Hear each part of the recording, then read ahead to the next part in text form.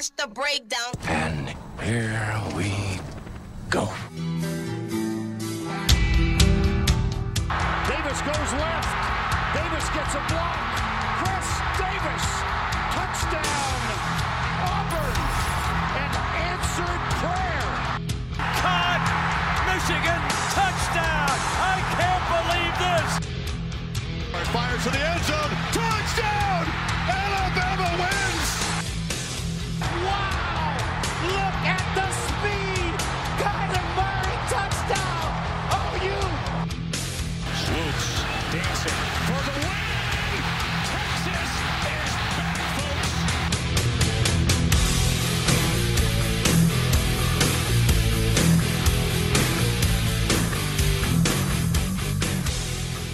Welcome in, ladies and gentlemen. My name is Kevin Brown. You can find me on Twitter at KHookem. This is the Campus to Campus podcast. Let me bring in my co-host real quick. Jesse, what's going on, man? How's it going, everybody? Follow me on Twitter at Uncle Jesse with 3 underscores following. All right, and we are a part of the Breakdown Sports. You can find us on Twitter at _breakdown, spelled _BRKDWN. Y'all come check us out. Give us a follow on the Twitter machine, on Instagram, all that good stuff. And without any further ado, we're going to roll into our Week 3 review. And the first thing I want to hit on this week is, what in the fuck, Boston College? What happened to you? How do you... And look, I'm a Texas fan. I know how bad it sucks to lose to Kansas, but how do you go in there, 20-plus point favorite, and just totally let Kansas whoop the crap out of you? Chip Kelly must have a lucky horseshoe or whatever for one game a year, because it seems it's like one game they come out of nowhere. It's just strange to me that they let 2 guys run for over 100 yards against them. But Boston College typically has a really good defense. I know personally I bet on Boston College. I felt good about them controlling the game flow. Felt like A.J. Dillon was going to have him a big game, and they just got wrecked. Like from the word go, they were never in control of that game. It was just a weird night for college football that night. I don't know how it happened, but it just did. Yeah, and I would love to know, and this is just shooting from the hip. I would love to know how many teams in college football history have been 20-point underdogs and have won by 20 or more. I would love to know that. I'm going to look that up after we get off the show, just for next week. I'll throw it in there. You got any idea off the top of your head, Jesse? I'd say honestly, like at least 10. I'll go on the higher side. All right, cool. I'm going to do some digging on that. Next game we got to review from last week. We got Michigan State falls apart in the last couple seconds of the game, and that game kind of went like everybody thought it would. Really low scoring, good defenses playing each other. Both of those defenses have played good all year long. First real test for Arizona State.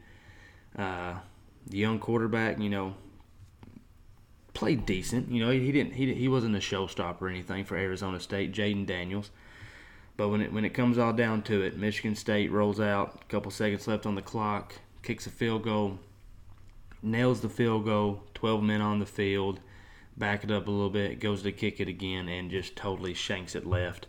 And man, that's got to be a tough way to lose for both the coaches and the players. Well, yeah, especially now since the Pac-12 refs are saying they missed a call that the Arizona State defender jumped over the center. Oh, that is right. I did hear about that. I was a little buzzed up, to be honest with you, out there watching some games. So that didn't register with me too good. But I do remember hearing that now that you say that. Yeah, it would have gone to at least overtime if they got that call, because that's 15 extra yards to retry the kick. Yeah, it makes that kick very makeable, and which it wasn't, unmakeable from where it was originally. But, you put that bad mojo on yourself as, having to think about it too much. Okay, I need to do this a little bit further back. Kickers, it's kind of a mental game. I can see how it could get them real bent out of shape real quick. So that was that was a good win for the Pac-12 as a whole. And we don't have this on the dock or anything, but I just wanted to mention that there are a few teams in the Pac-12 that, although I do not think there's any way that any of them make it into the playoff, but you got Arizona State and Cal playing some really good football for the most part now. They're playing good on defense. Cal's offense isn't that great, but they've showed to be good enough on defense to where they can win games against good teams. You can throw Colorado in that mix. Yeah. I mean, it's surprising as it was last year. You know, Cal was one of the worst teams, and they are so boring to watch. But they did have a pretty decent defense last year. And me, from a college fantasy football perspective, I just totally avoided Cal like the plague last year. But I did spot start their defense a few weeks. And Arizona State this year, you know, they've got Eno Benjamin, one of the best running backs in the country. They got a very athletic, dual-threat quarterback. So I do pay attention to the teams out in the Pac-12 pretty close. But it's good to see them, somebody besides Washington, be good enough to win some games and be able to compete with teams outside of the Pac-12. Yeah. I'm just happy that was my upset pit of the week last week, and I got it right. It was. I was going to hit on that later on, man. You was all over that one. Mine not so much, but we're not going to spend too much time there. Next, we got Georgia Tech beat by an SES triple option team in the Citadel. What a major kick in the nuts. You change offenses, you try to get to a little more evolved offense, and then you bring in, you know, the little guys come in, get paid to come into town to play, and then they knock you off with the offense you run for the past decade. And that is poetic justice if I've ever seen it. Yeah, I didn't pay attention to this at all. I'm not really. I could care less about Georgia Tech, especially now since they got rid of the triple option. But it is peak Georgia Tech to lose to the Citadel. I'm not surprised. Exactly, man. It seemed like Georgia Tech will sneak in and beat somebody good and you know, mess up the ACC title race every single year. But I don't know this year. I mean, the Citadel, that's a tough L for sure, and that's for any FBS team. That's for any, you know, Division I team to get beat by the Citadel would sting. Next up, we're going to talk about what. Before that, you got anything else to add there, Jesse? No, not really. Though that's pretty much how it goes. All right. Next up, we got Florida quarterback Felipe Franks is out for the year, and I'm not sure if you watched the play, Jesse, but he got rolled up on hard. And as I was sitting at a Buffalo Wild Wings in Cincinnati on my way back from my day job, and I was sitting there at the bar watching the game, and as soon as it happened, like, because there was a lot of Kentucky fans in the bar there watching the game, and as soon as it happened, man, it was quiet for that, you know, 10 or 15 seconds to where you knew it was bad. Yeah, I have this horrible part of me where I kind of enjoy going back and watching the videos of players getting injured like that. You're a psychopath. Yeah.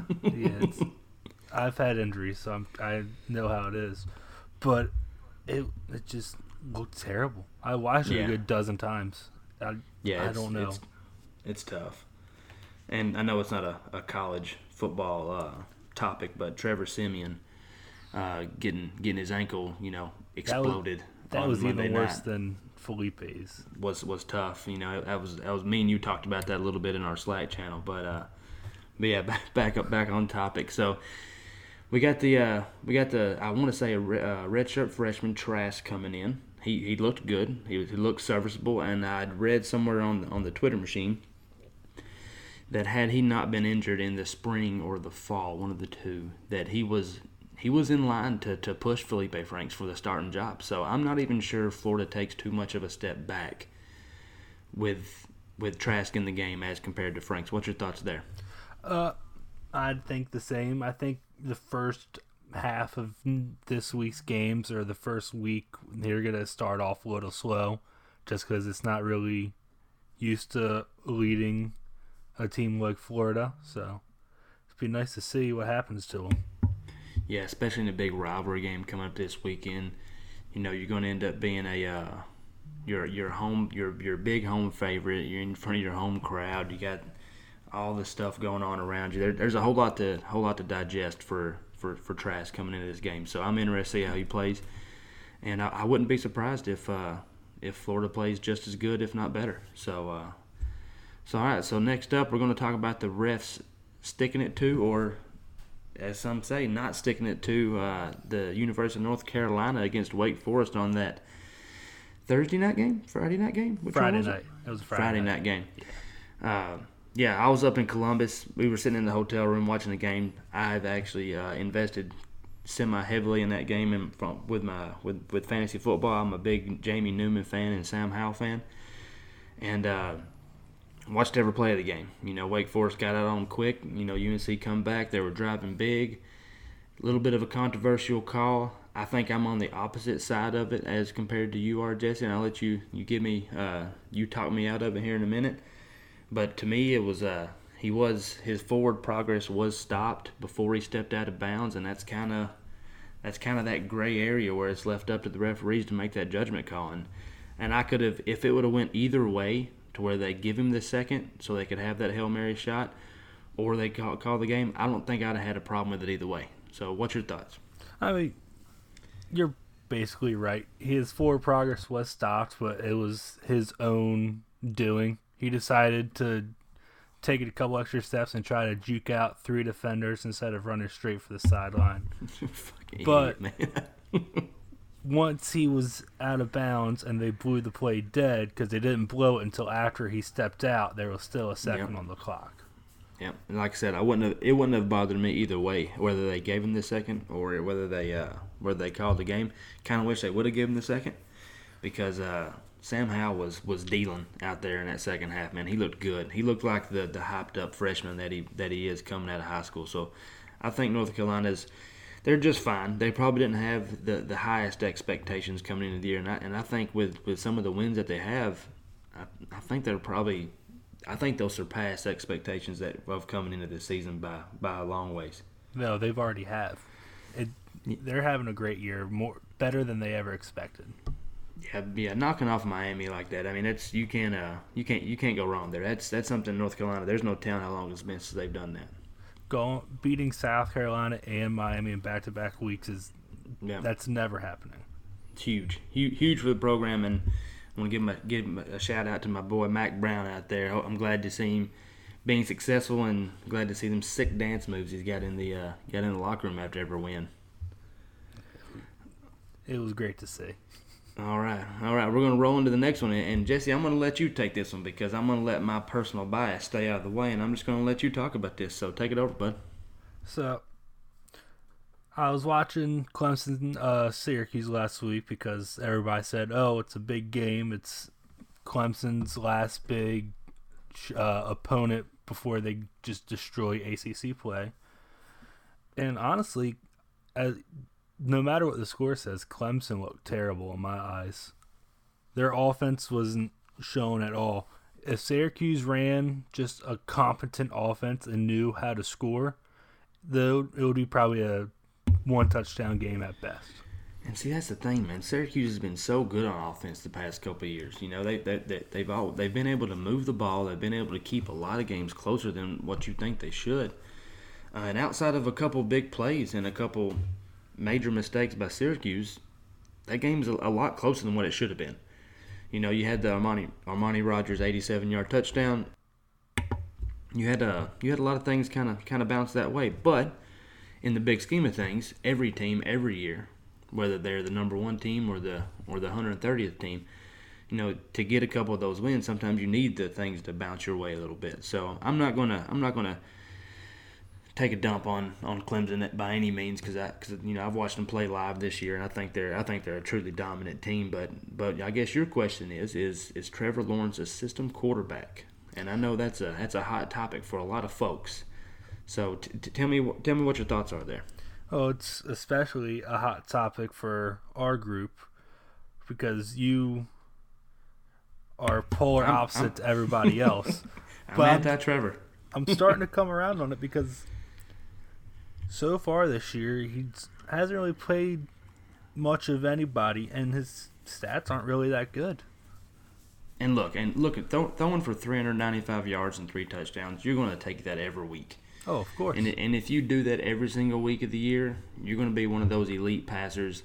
You're going to more than likely have your spot in New York, which we'll get to a little bit more on that later on. But my whole gripe is, he's looked decent at best in every game this year.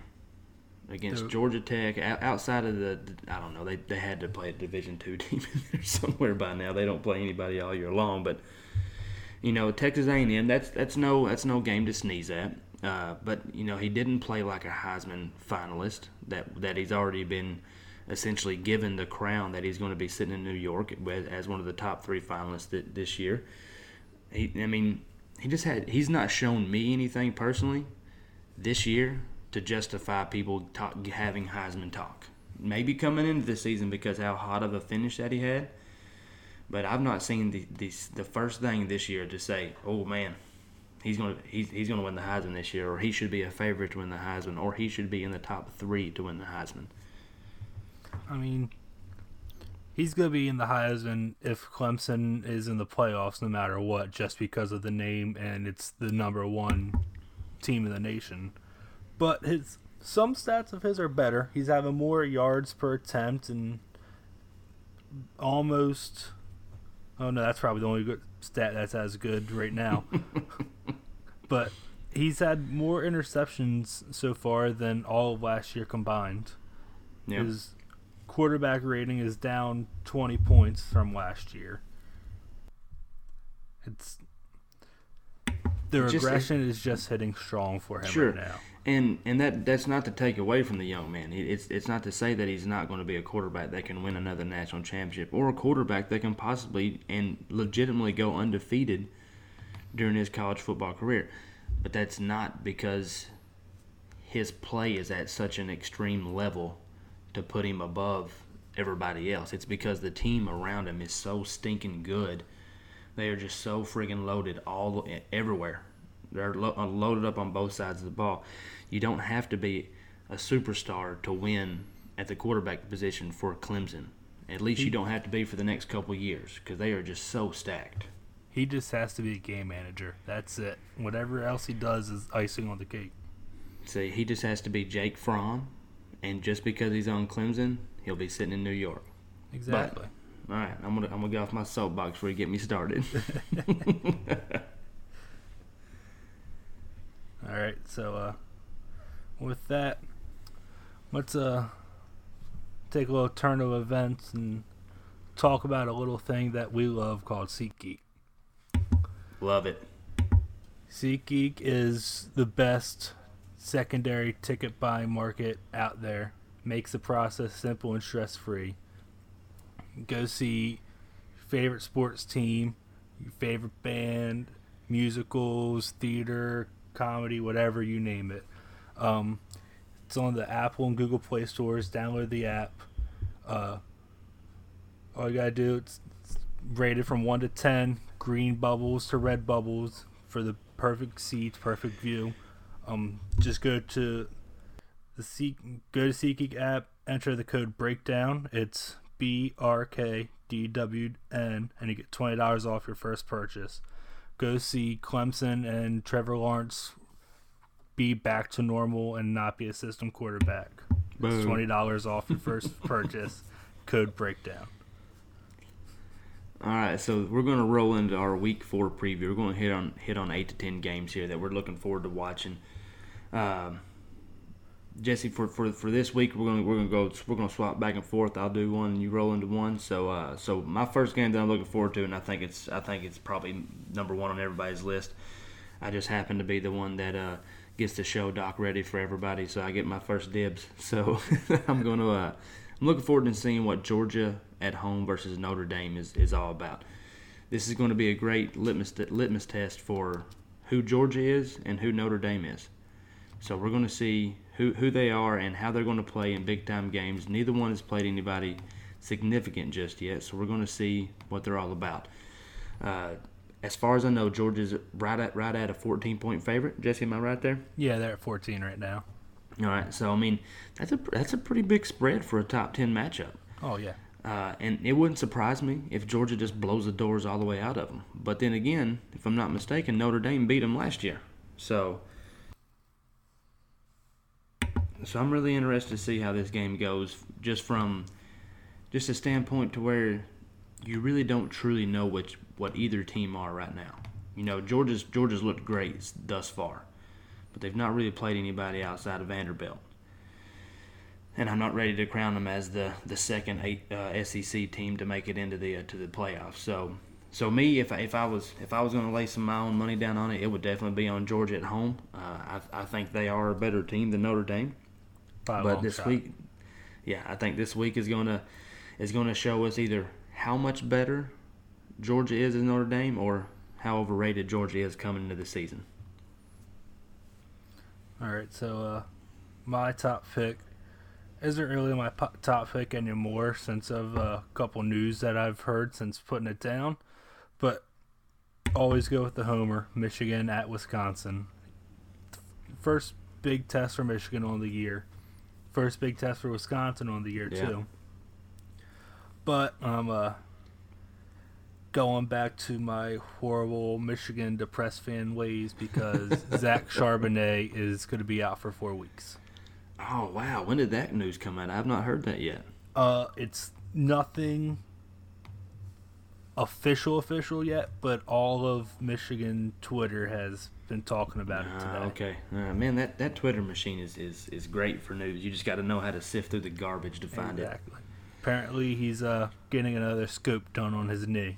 So that's tough, man, because I think he's going to be a special player, especially if Harbaugh will leave him the heck alone and let the offense run through him in more of a spread way to open the field up for him. But that's another topic for another show, so we can get into that for sure. They're just all Michigan players are saying they're ready. They're making a statement for Saturday. All right. Well, this is the team to make it against. Yeah, you lose this game, you're not going anywhere this year. That's how it's feeling. This game is very similar to the Georgia Notre Dame game. We're about to find out what these two teams are all about.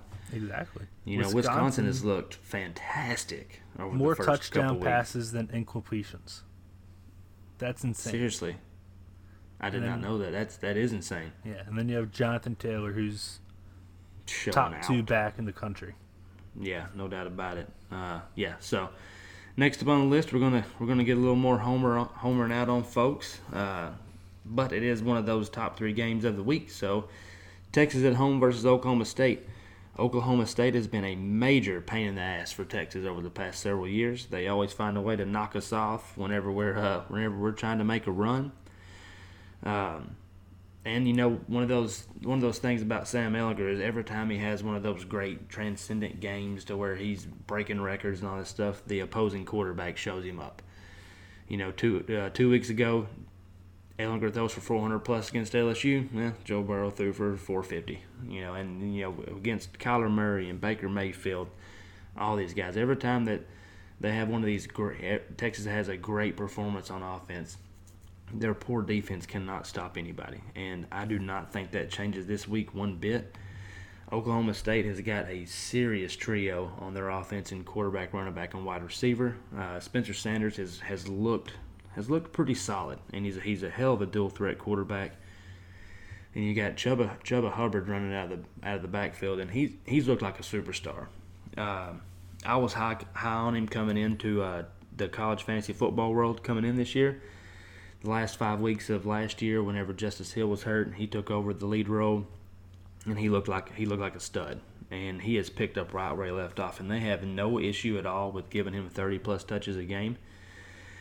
I saw something on Twitter the other day to where there's been 6, and it could have been 4, 200-plus rushing yard games in the NCAA this season so far, and Chuba Hubbard has 2 of them.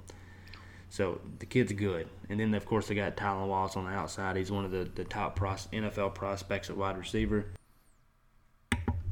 And he is hell to cover. I want to say he had 220 receiving yards on us last year, and I think he had 160 or so in the first half. He just absolutely torched us. And with the way Texas played against LSU, I don't see that going any different. I think Wallace, Hubbard, and Spencer Sanders are all going to have monster games. Hopefully, Texas can answer enough. Hopefully, Ehlinger can step back up and put the team back on his shoulders, because I just don't see the defense being able to stop anybody at all. That's the Big 12 for you. Yeah, it's the sad truth. What you got next, man? So that's not the upper echelon of games this week, but it's almost there. It's the other ranked matchup, Auburn and Texas A&M. Is Bo Nix, can he do it again, be the big hero on national TV? Or will Texas A&M finally wake up and prove that Jimbo Fisher is turning that program back around?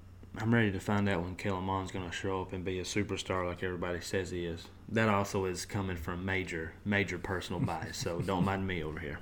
Oh, you're good. It's not really. I'll throw some money on the game, but it's one of the ranked matchups. That's why I'm having it. It's one of the ones you're gonna sit there and you're gonna watch, and you'll throw $20 down on it and make it a little bit more exciting to watch. I get the same way. I can't help myself sometimes. All right, next up we got Colorado versus Arizona State. We mentioned these guys a little bit earlier in the podcast. Both teams are playing really well. Colorado lost a rough one last week to Air Force, and Arizona State's not been as great on offense as I thought they would have been coming into the season, especially with their matchups they had. But they've looked great on defense. They have shut I want to say that 7 points last week was the only 7 points they've allowed all year long. Now, granted, they've been against bottom of the barrel / FCS opponents. But this should be a fun game to watch. This should be a game to where Eno Benjamin can finally get rolling. There's bona fide superstars on both sides of the ball, NFL prospects on both sides of the ball, and Eno Benjamin and Laviska Shenault. And it's going to be fun. I think both teams are going to be able to light up the scoreboards. They've not been the highest scoring teams coming in, but if I was a betting man, I'd be rolling on the over on this game. So Arizona State's at home. They're playing down in the desert. It's got to be hot down there this time of year. I want to say last 2 weeks ago it was 107 degrees at kickoff time at 7:30 p.m. So, that just tells you how hot it gets out there. So maybe it'll cool down a little bit so these guys can keep their energy out there on the field. But that's one of the games I'm looking forward to big time. What do you got next, Jesse? Next, another homer pick, Old Dominion and Virginia. Monarchs will ever hold a place in my heart. I've went to school there, and I hate UVA mostly for college basketball reasons, but it just transcends all sports now. So you just hate on them all over the place. Oh yeah, all Virginia schools. The only good one's Old Dominion. Don't get me started on VCU. Well, okay, I'm gonna keep that in mind. All right, so the last game that I want to talk about here, I want to hit on. Big rivalry game I mentioned a little bit earlier, Florida-Tennessee this week. Tennessee has been bad this year. And what was the score last week at Chattanooga? Was it 45-0? 45 or 49. That's still not enough. No. You should have put up more points on Chattanooga because now your fans still think you're trash.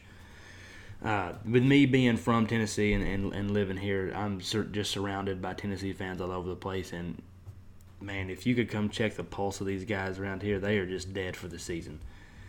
They are not looking forward to the rest of the season. Some of them say, "Hey, man, I don't know that we'll win 3 games this year." Just looking at the schedule, looking at the SEC schedule, they're going to have to roll through. There's not a ton more of just locked in winnable games for them. Losing to Georgia State and BYU, those are the ones, man. You've got to lock those down because if you can squeak out 1 or 2 in conference play, then you're looking good for the season.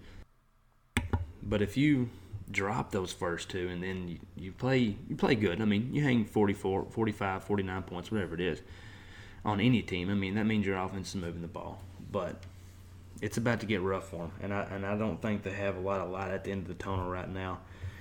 Now, granted, Tennessee typically plays Florida pretty close every year, no matter how far apart they are with talent. So, Florida is minus 14 right now, if I'm not mistaken, Jesse. Yeah, I believe that's how it is. I think it's where it's at. Minus 14 at home.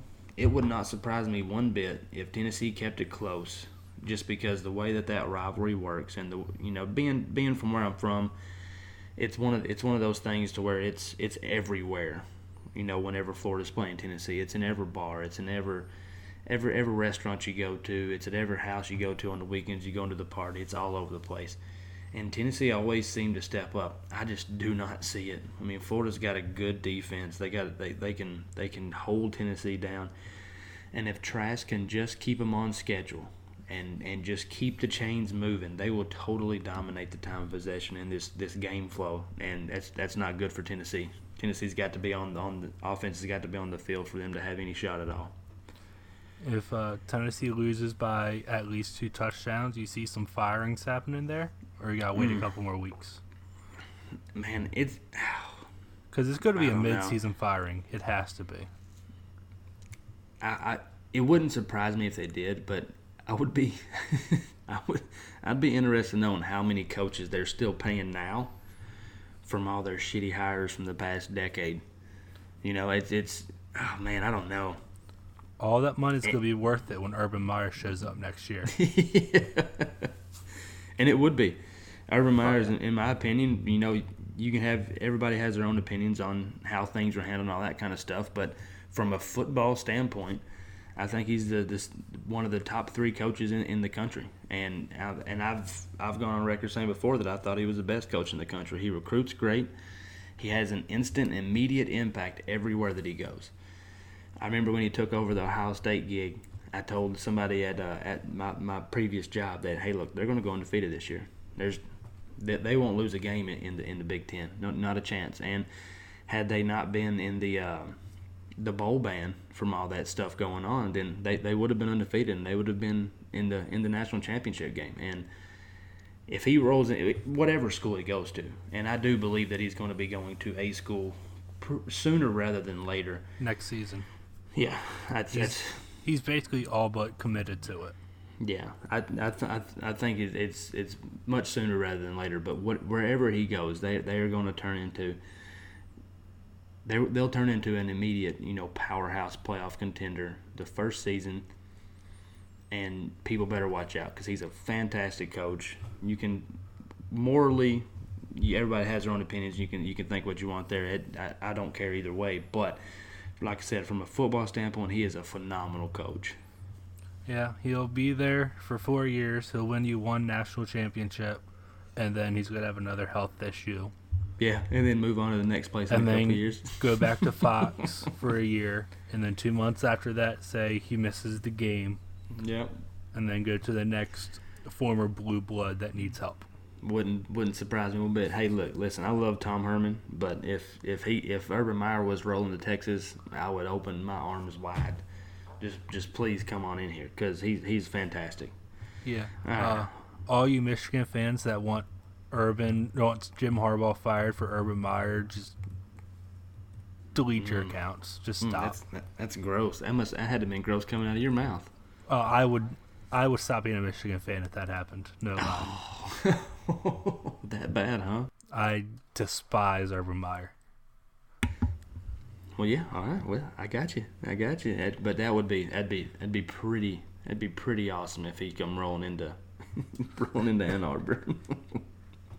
All right. What's the next game up on the list, my man? My last one. It's Oregon Stanford. Was just looking at the games and seeing that reminded me of like the early 2010s matchups between the two. Man, I loved those games. Those Andrew Luck, you know, Toby Gerhardt.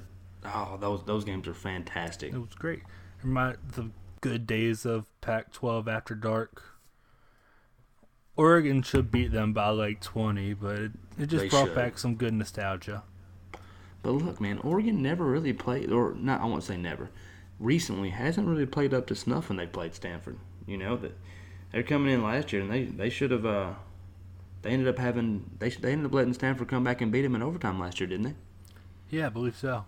I want to say it was like a 17-point comeback, fourth quarter. You know, Herbert's looking to be, you know, draft pick, number 1 overall draft pick stuff, and they just totally fell apart. And while we're on Oregon, can you explain to me where this Justin Herbert hype is coming from?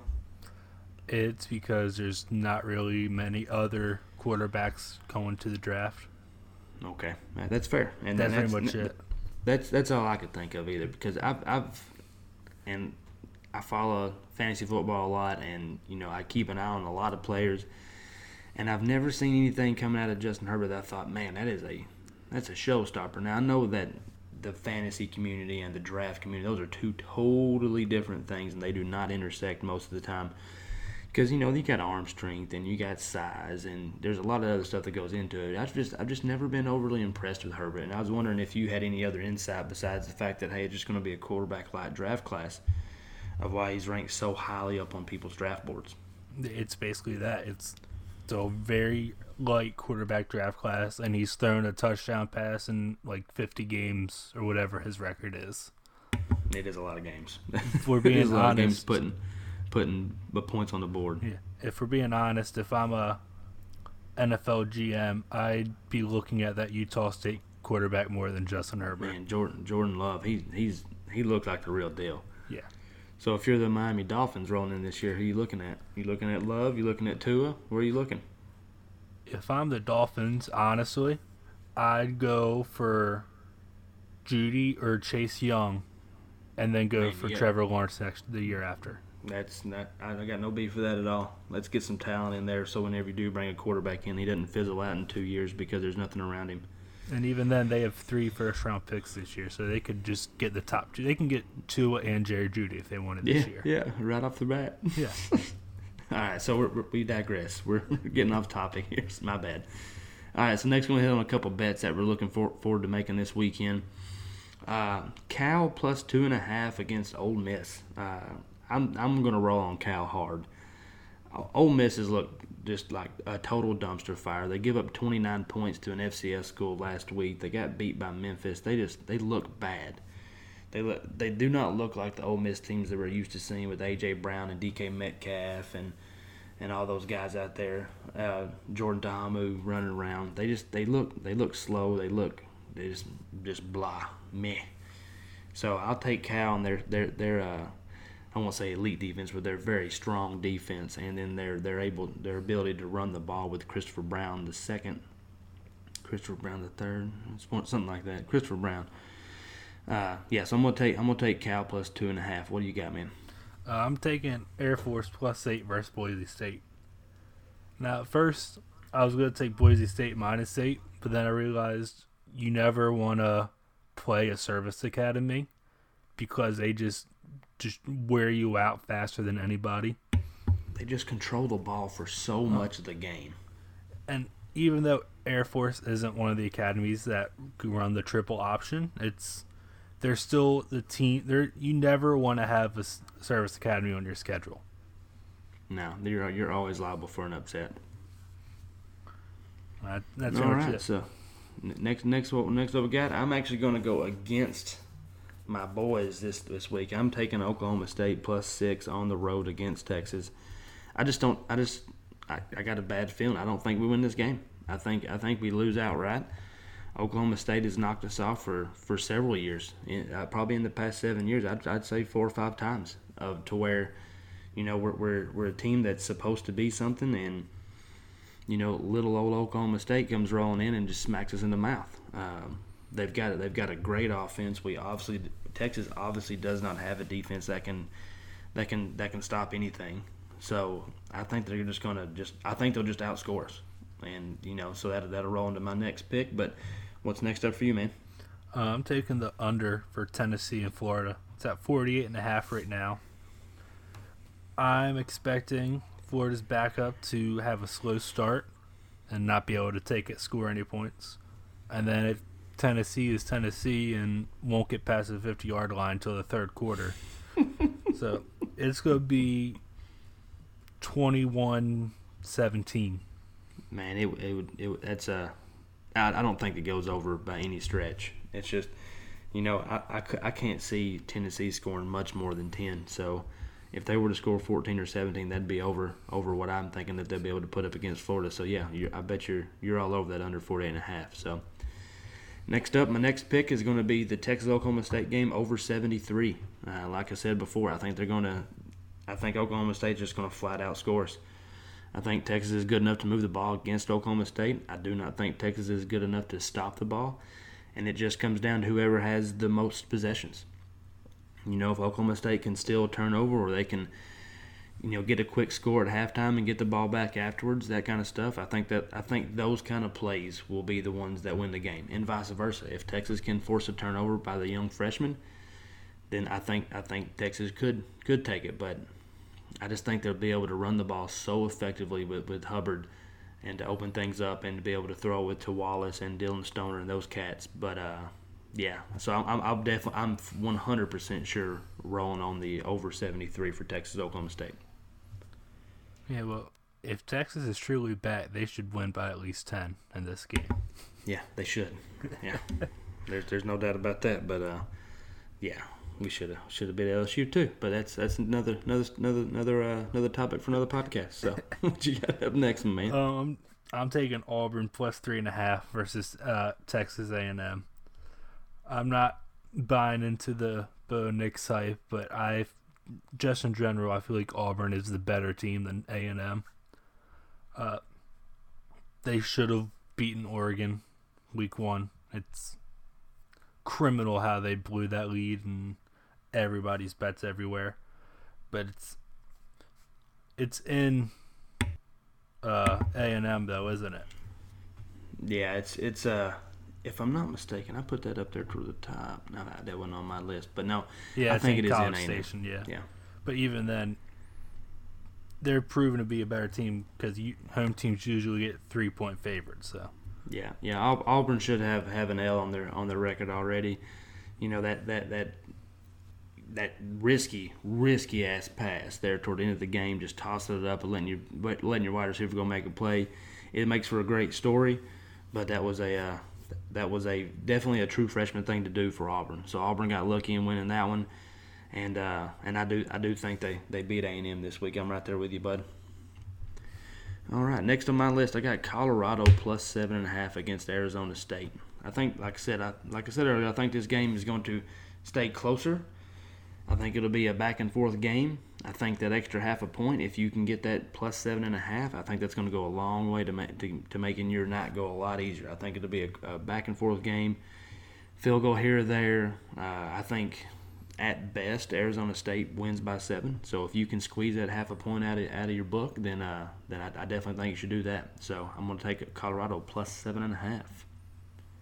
All right, my last one, SMU plus 9.5 against TCU. I got my inside source from one of my friends that works with SMU or in the football team. They have covered every week and have won by covered by 10 plus every week. Oh, wow. Yeah, whatever the spread was, add 10 to it, that they've covered. So TCU is heavily favored, but SMU should be able to keep up with them. Yeah, and they got my boy Shane Buechele in there. Shane Buechele's played against TCU before. He's played against better competition whenever he was at Texas. Yeah, I can see that easy. They've got good enough wide receivers. They got a good stable of running backs. They've got 2 guys on their team that have run off 3 touchdown games apiece over the first 3 weeks, and Buechele's nothing to be sneezed at. Had Ellinger not come in when he did, he'd still be starting for the Longhorns right now. So SMU plus 9.5, that's a good, man. I like that. Yeah. And last up on the list for us, I'm going to go with Oregon minus 10. It's funny that I put these games down before I did the previews and the reviews, and they ended up all making their way up there. Oregon should smoke Stanford. They should wax them, and if UCF can go in there and hang a 45 on them, there is no excuse for Oregon not to do the same thing. And I just do not think Stanford has the firepower and offense to catch up with them. Do you know if the quarterback is out of concussion protocol and playing again? I don't believe so, actually. I've not seen anything anywhere to tell me that he was, and that's why I'm so heavy on the Oregon minus 10. I think that line could be up there in the 14, 16, 17 range, and I'd still jump on it. So, all right. So we got any more bets to cover? That should be all of them, right? That's it. All right. So we're gonna get into the week 3 spreads that shit the beds. All right, my man. So this will be a weekly segment for us. We're gonna go over some of the games that you were ready to flip your coffee table over at, or you were just blown away by how it turned out. First game for me is Rice giving up a kickoff return touchdown for Texas to cover. They hit both the over and Texas covered the spread with that last, I don't know, it had to have been, under a minute left, kickoff return touchdown. So I know some folks that were hoping for the down game from Texas. They were all over it. They had the backdoor cover. It was looking like it was money, and a lot of people probably already wrote it down on their book as a win. And then 10 seconds later, bam! They're turning that pencil back over and they're erasing that thing and putting that L down and losing their juice. So it was I wasn't able to watch all that game for me traveling, but I was trying to follow around on my phone, and I was stoked. I just know because me honestly, if I would have bet on that game, I would have probably taken Rice. Just the simple fact. I mean, you're on the road. You just got beat by LSU. That just screamed backdoor cover, and that was exactly what happened up until that last kickoff. It was had to been a hard way to take an L for folks at home. And next, I got Kentucky giving up a big play over to Florida to cover. Kentucky was looking good. Seemed like they had that 6.5 covered, and Florida, instead of just taking a knee and just kneeing it out, they run a little jet sweep and guy bust off a big one, and now Florida covers their side of the spread, and Kentucky fans are not only beat, but now they're a little bit more poor than before the game started. So that's another tough L to take. What you got, Jesse? All of mine we pretty much already talked about. The Michigan State field goal issue. I luckily took Arizona State in that game, so I was very excited. Then Boston College upset. Nobody saw that coming. Oh God, I didn't. It blew me away. It still brings back memories to Texas a couple years ago. Yeah, it brought me back to somewhat Appalachian State memories. So I mean, it really is kind of on that scale. I mean, maybe not quite that scale because they are both Division I schools. But what was it? 48 consecutive games they had lost to Power 5 schools. Was that what that stat was that was on the game? Yes. I mean, that's 48 consecutive losses to any Power 5 school. They play a couple out-of-conference games, and let's face it, the Big 12, they're not rolling out national championship contenders from 1 to 10. No, I mean, come on. 1, 2. Some years. I mean, even if it's 1 and 2, it's for the past 10 years. It's just been 1. Yeah, it's not even been 1. Yeah, so I mean, the fact that they hadn't won the game and won a Power 5 against a Power 5 school in 48 games, and then they come in there and they stomp the guts out of Boston College, who is just flat out a better team. They just had one of those perfect storms. All the balls bounced their way. It blew me away. Yeah, and then my last one, it's the UNC Wake, and mostly because I took UNC like everybody else. Because for some reason they were a very high favorite for this game. So I jumped aboard and should have had that last second. Who knows? They would have had the miracle Hail Mary. Would have made for a good podcast here, huh? I would have been happy. All right, listeners, listen up here. All right, so are you guys into prop betting or DFS, or maybe both? I got some great news for you. TheBreakdownSports.com is partnering with a brand new company that combines DFS with player props called Thrive Fantasy. Really fun and the first of its kind. The way it works is you enter contests using your own lineup made of prop bets. The more prop bets you guess correctly, the more points you get and the greater chance you have of winning money. If you deposit $10 now and use our code BREAKDOWN, spelled BRKDWN, and Thrive Fantasy will match your deposit with a free $10 credit. Use our link now and try it out. All right, so next up, we got the players of the week for week 3. And Jesse, I'm gonna let you roll into this one first because I got 2 that I wanna talk about a little bit more. Yeah, mine's Najee Harris, former should have been Michigan All-American who left for Alabama. Yeah, Michigan hasn't had the best running back recruiting. They lost out on him and Eno Benjamin. So. Hey, man, I feel you, bro. I feel you. But that touchdown reception and catch and run he had was insane. It was impressive. Player of the week just because of that one play. It was fantastic. Yeah. It really was. All right, so I got two sitting up here. I'm gonna hit on a running back and a quarterback real quick. I mentioned him earlier, Chuba Hubbard, 256 rushing yards last week and 3 touchdowns. He looked great. I mean, I know it's against Tulsa last week. Yeah, I know it's against Tulsa, but look, I mean, like I said earlier, there's been either 4 or 6 200-plus rushing yard games so far this season. Hubbard has 2 of them. They feed him the ball. In both of those games, he was 30-plus carries.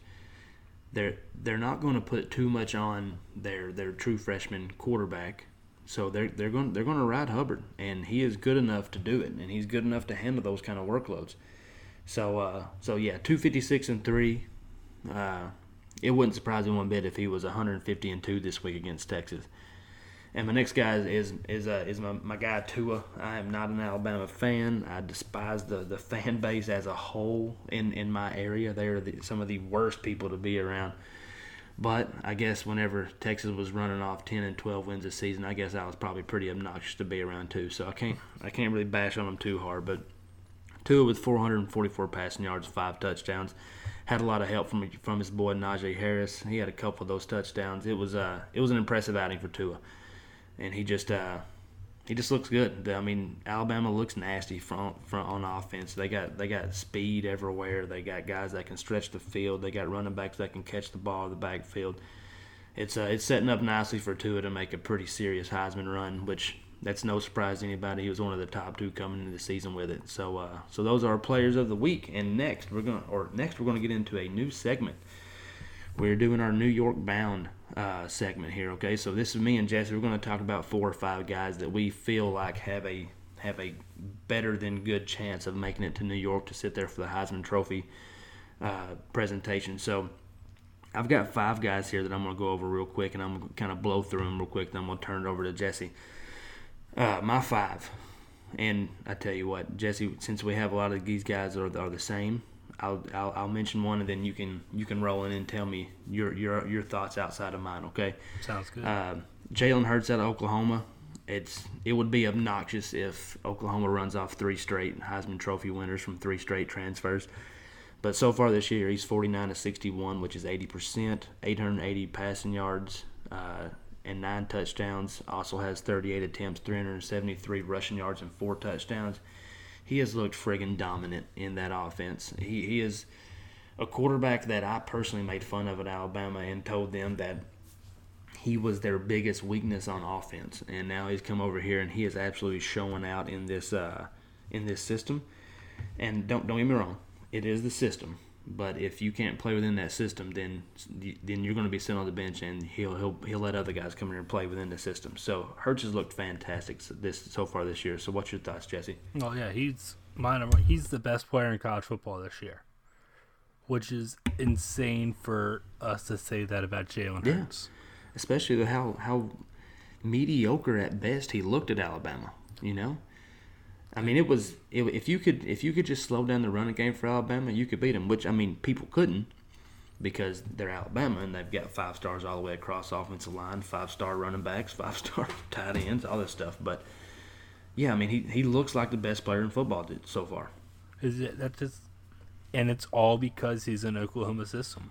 Yeah, usually, Alabama could always succeed with mediocre quarterbacks. Exactly. Greg McElroy, A.J. McCarron, anybody, you name it. Screams mediocre. But they had somewhat of an arm, which Jalen Hurts didn't really have at Alabama. Yeah. They tried to focus on the power run game with him, and it just didn't end up working. But now look at him. And let us be clear. When we say it really didn't end up working, they were still a 12-win team. They were still going to the playoff. They were still competing for national championships every year. So it's not like Jalen Hurts was a problem to where it kept them out of competing for games. But at the same time, he was their worst person on the offense. He was, and he is. It's amazing what the right system will do for the right players. And I say that about Tim Tebow and Urban Meyer. Yeah. That was a match made in heaven. It was a perfect system for a perfect skill set for that system, and it worked great. Yeah, which us saying Jalen Hurts is the worst person in Alabama's offense is like saying you have the worst supercar out of your friends. Yeah, you got the worst Lamborghini out of the group of Lamborghinis. Exactly. All right, so next up on my list, which he is not on your list, and I can see why. He's only played 2 games, but I got Jonathan Taylor. And let me just take a step back here. None of these are in any certain order. These are not in order for me from 1 to 5. These are just guys that I think have a legitimate shot on making the trip. Then it is also still September, so we got a lot of football left to play. But I got Jonathan Taylor from Wisconsin in here. 35 carries, 237 yards, 5 touchdowns, just shy of 7 yards a carry. And this is the part that I like the most. You're starting to see more and more of these elite running backs in college starting to showcase a pass-catching skill set because how important it is in the NFL. So far, he's not been targeted a lot, but he has 5 receptions for 65 yards and 3 touchdowns. So when he gets the ball out there in space, he is making people miss, and he is taking it to the house. If that keeps up, if he can get 7, 8 receiving touchdowns, 300 or 400 yards receiving, maybe not even that much, and still drop his 2,000 rushing yards that is almost locked up and automatic if he stays healthy all season, I think he's got a great shot at going to New York. Go ahead. I think he has a great shot going too. I just don't have him in my top 5 because I have somebody better. But Sure, yeah. He's the best running back in the country, and he just needs, if he performs amazing like he should against Michigan, then I'm all in on him. Yeah, this is an important week for the Jonathan Taylor Heisman train, for sure. I mean, I had him in my preseason top 5, which says for sure. enough. Yeah. And next up on my list, and I know you hated me saying it, but I got Justin Fields at Ohio State. So far this year, he's 52 of 74 for 70%, throwing for 657 yards and 9 touchdowns. Also had 114 rushing yards and 4 touchdowns. He has looked a part of the elite high school quarterback coming out so far. And it's another one of these things. If he was at Georgia starting right now, I don't even think I'm having this conversation. I think I'd be laughed at for having this conversation because Georgia doesn't run that spread high-powered offense. They kind of keep it on the ground. They kind of keep it slow. They kind of control the game. Do what? It's a pro style. Yeah, pro style offense. Yeah. So him at Ohio State, and I've got a great friend of mine at work that's a huge Georgia fan, and outside of me rubbing it in his face all year long about Texas beating Georgia in the Sugar Bowl, this is one of our biggest topics that we talk about. Because the simple fact is, he doesn't hold any ill will against Justin Fields, but he wanted him to be there because he knew how good he was. And as soon as he jumped in the transfer portal, I said if he ends up at Oklahoma or Ohio State, I said it right then. I said I think he'll win a Heisman before it's over. And if he continues to play this way, stays healthy, keeps playing as efficient as he is, moving the ball, beating the crap out of people, doesn't lose any shitty games to mediocre opponents, I think he's got another good shot as well. So go ahead and do your Fields bashing because he's at Ohio State, because I know you're eating up to do it.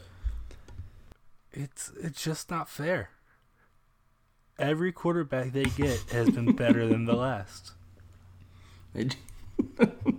Ever since Troy Smith, every quarterback they've had has been better than the last. Oh, the way you said that, Jesse, you sounded so sad. That like, what the hell? Why am I stuck with these quarterbacks in Michigan when Ohio State just keeps reloading with them? I was so excited entering the spring and seeing Tate Martell as their starting quarterback. Oh man, he's been so bad. Tathan, the wide receiver now at Miami.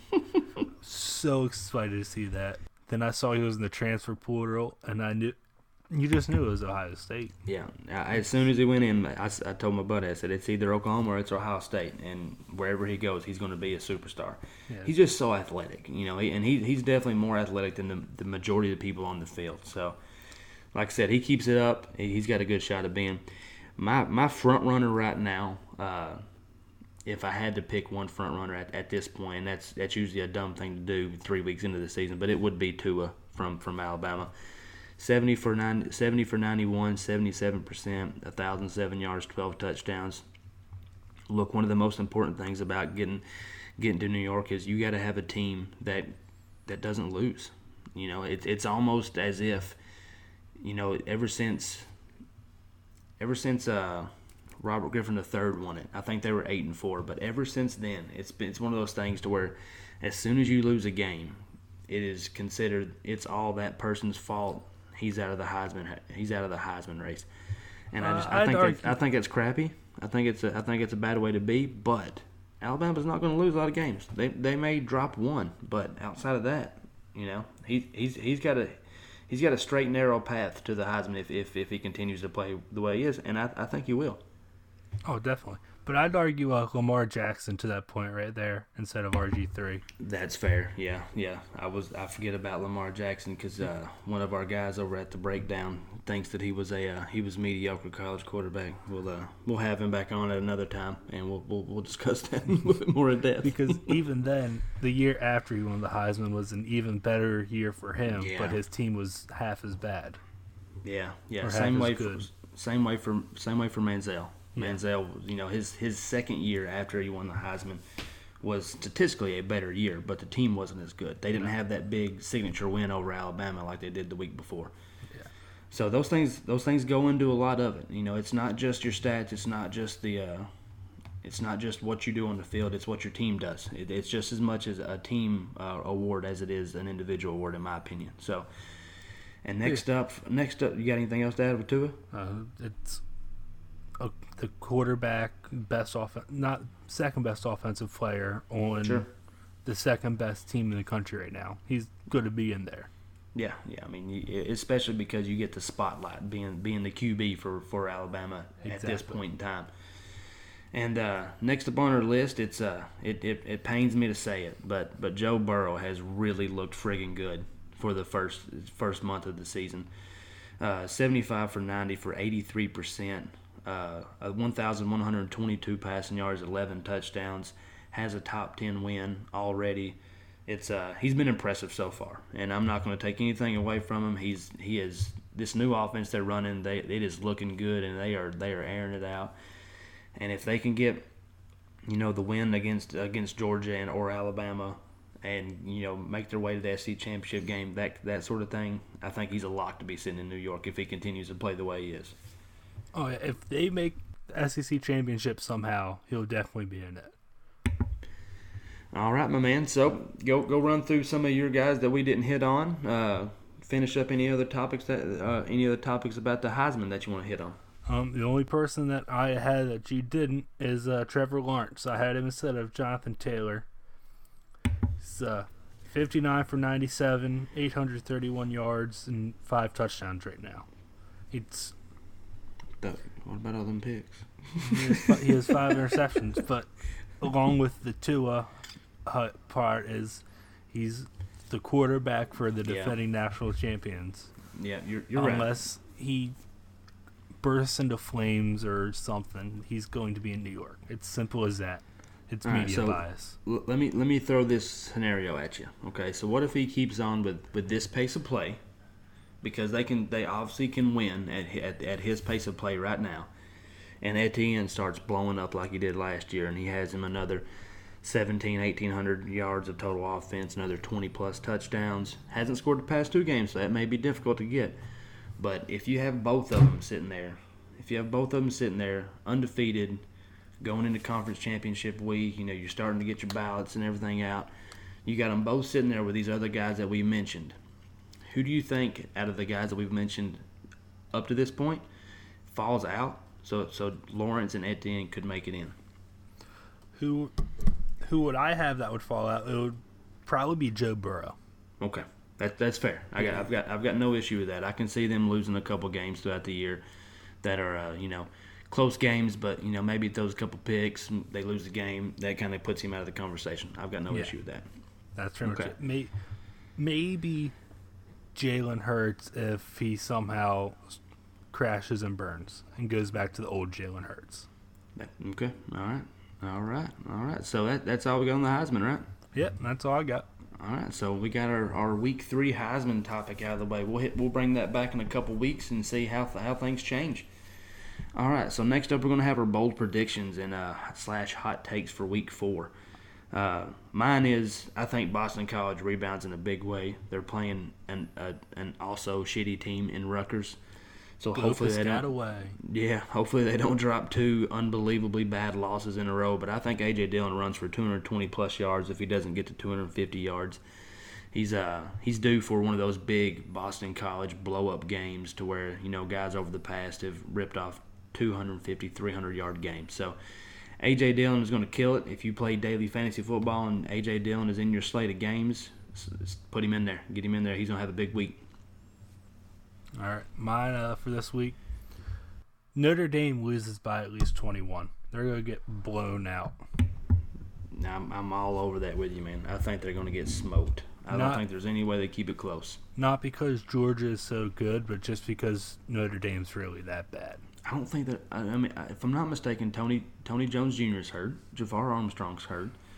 So both of their lead running backs are banged up. Jafar Armstrong is for sure out, but I want to say Tony Jones Jr. is nicked up and at least questionable for the game. So yeah, I could see him not being able to move the ball. Georgia's got a great defense that puts a lot of pressure on N-Book to come in there and control the game from start to finish. And I don't know that he's got it in him.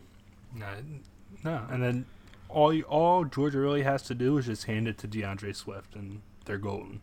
Yeah, just let him control the game. Let Jake Fromm game manage. Let DeAndre Swift run the ball for $150, $175. Come off the field with an easy win. I also think this is the game where Jake Fromm and the receivers can actually complete passes, because he's been like half a yard too long or too short on most of his deep balls. Wait a minute, Jake Fromm can throw the ball downfield? They can complete passes? I think when did Georgia start doing this? I think this is a week, because I hate it still amazes me that Georgia keeps bringing in these big time recruits at wide receivers and big transfers. If it just doesn't make sense to me at all. Like, why would you go to Georgia outside of trying to win a championship? Go to Alabama. They got a great quarterback. You're one of the elite wide receivers, man. He'll get you the ball. But that's just me though. It just blows me away that Georgia continues to recruit these stud wide receivers. When the last one that made any sort of real noise was A.J. Green, and that's, God, how long ago was that? Almost 8. I was about to say 10. So 8 to 10 years. Yeah. All right. But the reason is Georgia's the next big football powerhouse in high school. Yes. Yeah. They do recruit some major players down there. You're right. It's all in state. Georgia is taking over from Texas, California, and Florida. Oh, I see the upset picks down here. We're going to roll on our upset picks here. Jesse, hit me with the upset pick, man. Come on with it. Let's go. I'm going Tennessee plus 14. I don't. Tennessee. I do have a little love in my heart for Tennessee for personal reasons, but it's just I don't see, and I have hate in my Florida for a lot of reasons. But oh man. Tennessee's been so bad, though. But, hey, look, man, it's an upset pick. It's what it's there for. Exactly. Upset picks to us consider a team that's 10-point-plus underdogs. I could not find anybody that I thought was a good pick outside, so I had to kind of cheat a little bit here. I went with South Carolina beats Missouri, and they're at a 9.5-point underdog. So I'm only a half point under our 10. So I think I can get a pass for a half a point. Yeah, by the half point you'll be good. Yeah, you can buy the half point, get the little cushion there, so you can at least try to get the push. So yeah, mine would be South Carolina knocking off Missouri. Missouri's looked okay, kind of middle of the road. Of course, the bad loss to Wyoming. South Carolina, didn't look like total trash last week against Alabama. They put up a couple points against a really good defense. You just got to make sure that the young freshman quarterback, say his name, Helinski? I believe that's what it is. I think that's what it is. I'm really bad at pronouncing names, folks, so you guys will be able to make fun of me for a long time on this podcast because of that. So I think the freshman quarterback here, I think he pulls it off. I think he pulls off a big upset here, and it'll kind of catapult them into trying to compete. So So we'll see what they got. I also say always bet against Missouri because they have these supposed big-name quarterbacks, but never live up to the hype. No, God, they're so bad, aren't they? Like, Drew Lock has been hyped up for so long. Drew Lock. I used to love betting against Missouri when Drew Lock was there. Now you have Kelly Bryant. Before all this, you had Chase Daniel. Yeah. All over Sports Illustrated. Yeah. Never bet on Missouri. All right. They'll never make a run anywhere. Well, all right, man. I guess that wraps us up. You got anything else you want to add before we close her out? That's pretty much it. All right, Go folks. Blue. Look us up on iTunes, Spotify, SoundCloud, anywhere where you get your podcast. Search the breakdown, the BRKDWN, and look for the Campus to Campus podcast. I'm your host, Kevin. We're out for the night. Jesse, I'll holler at you next week, brother. All right. Nice to see y'all. See you, folks.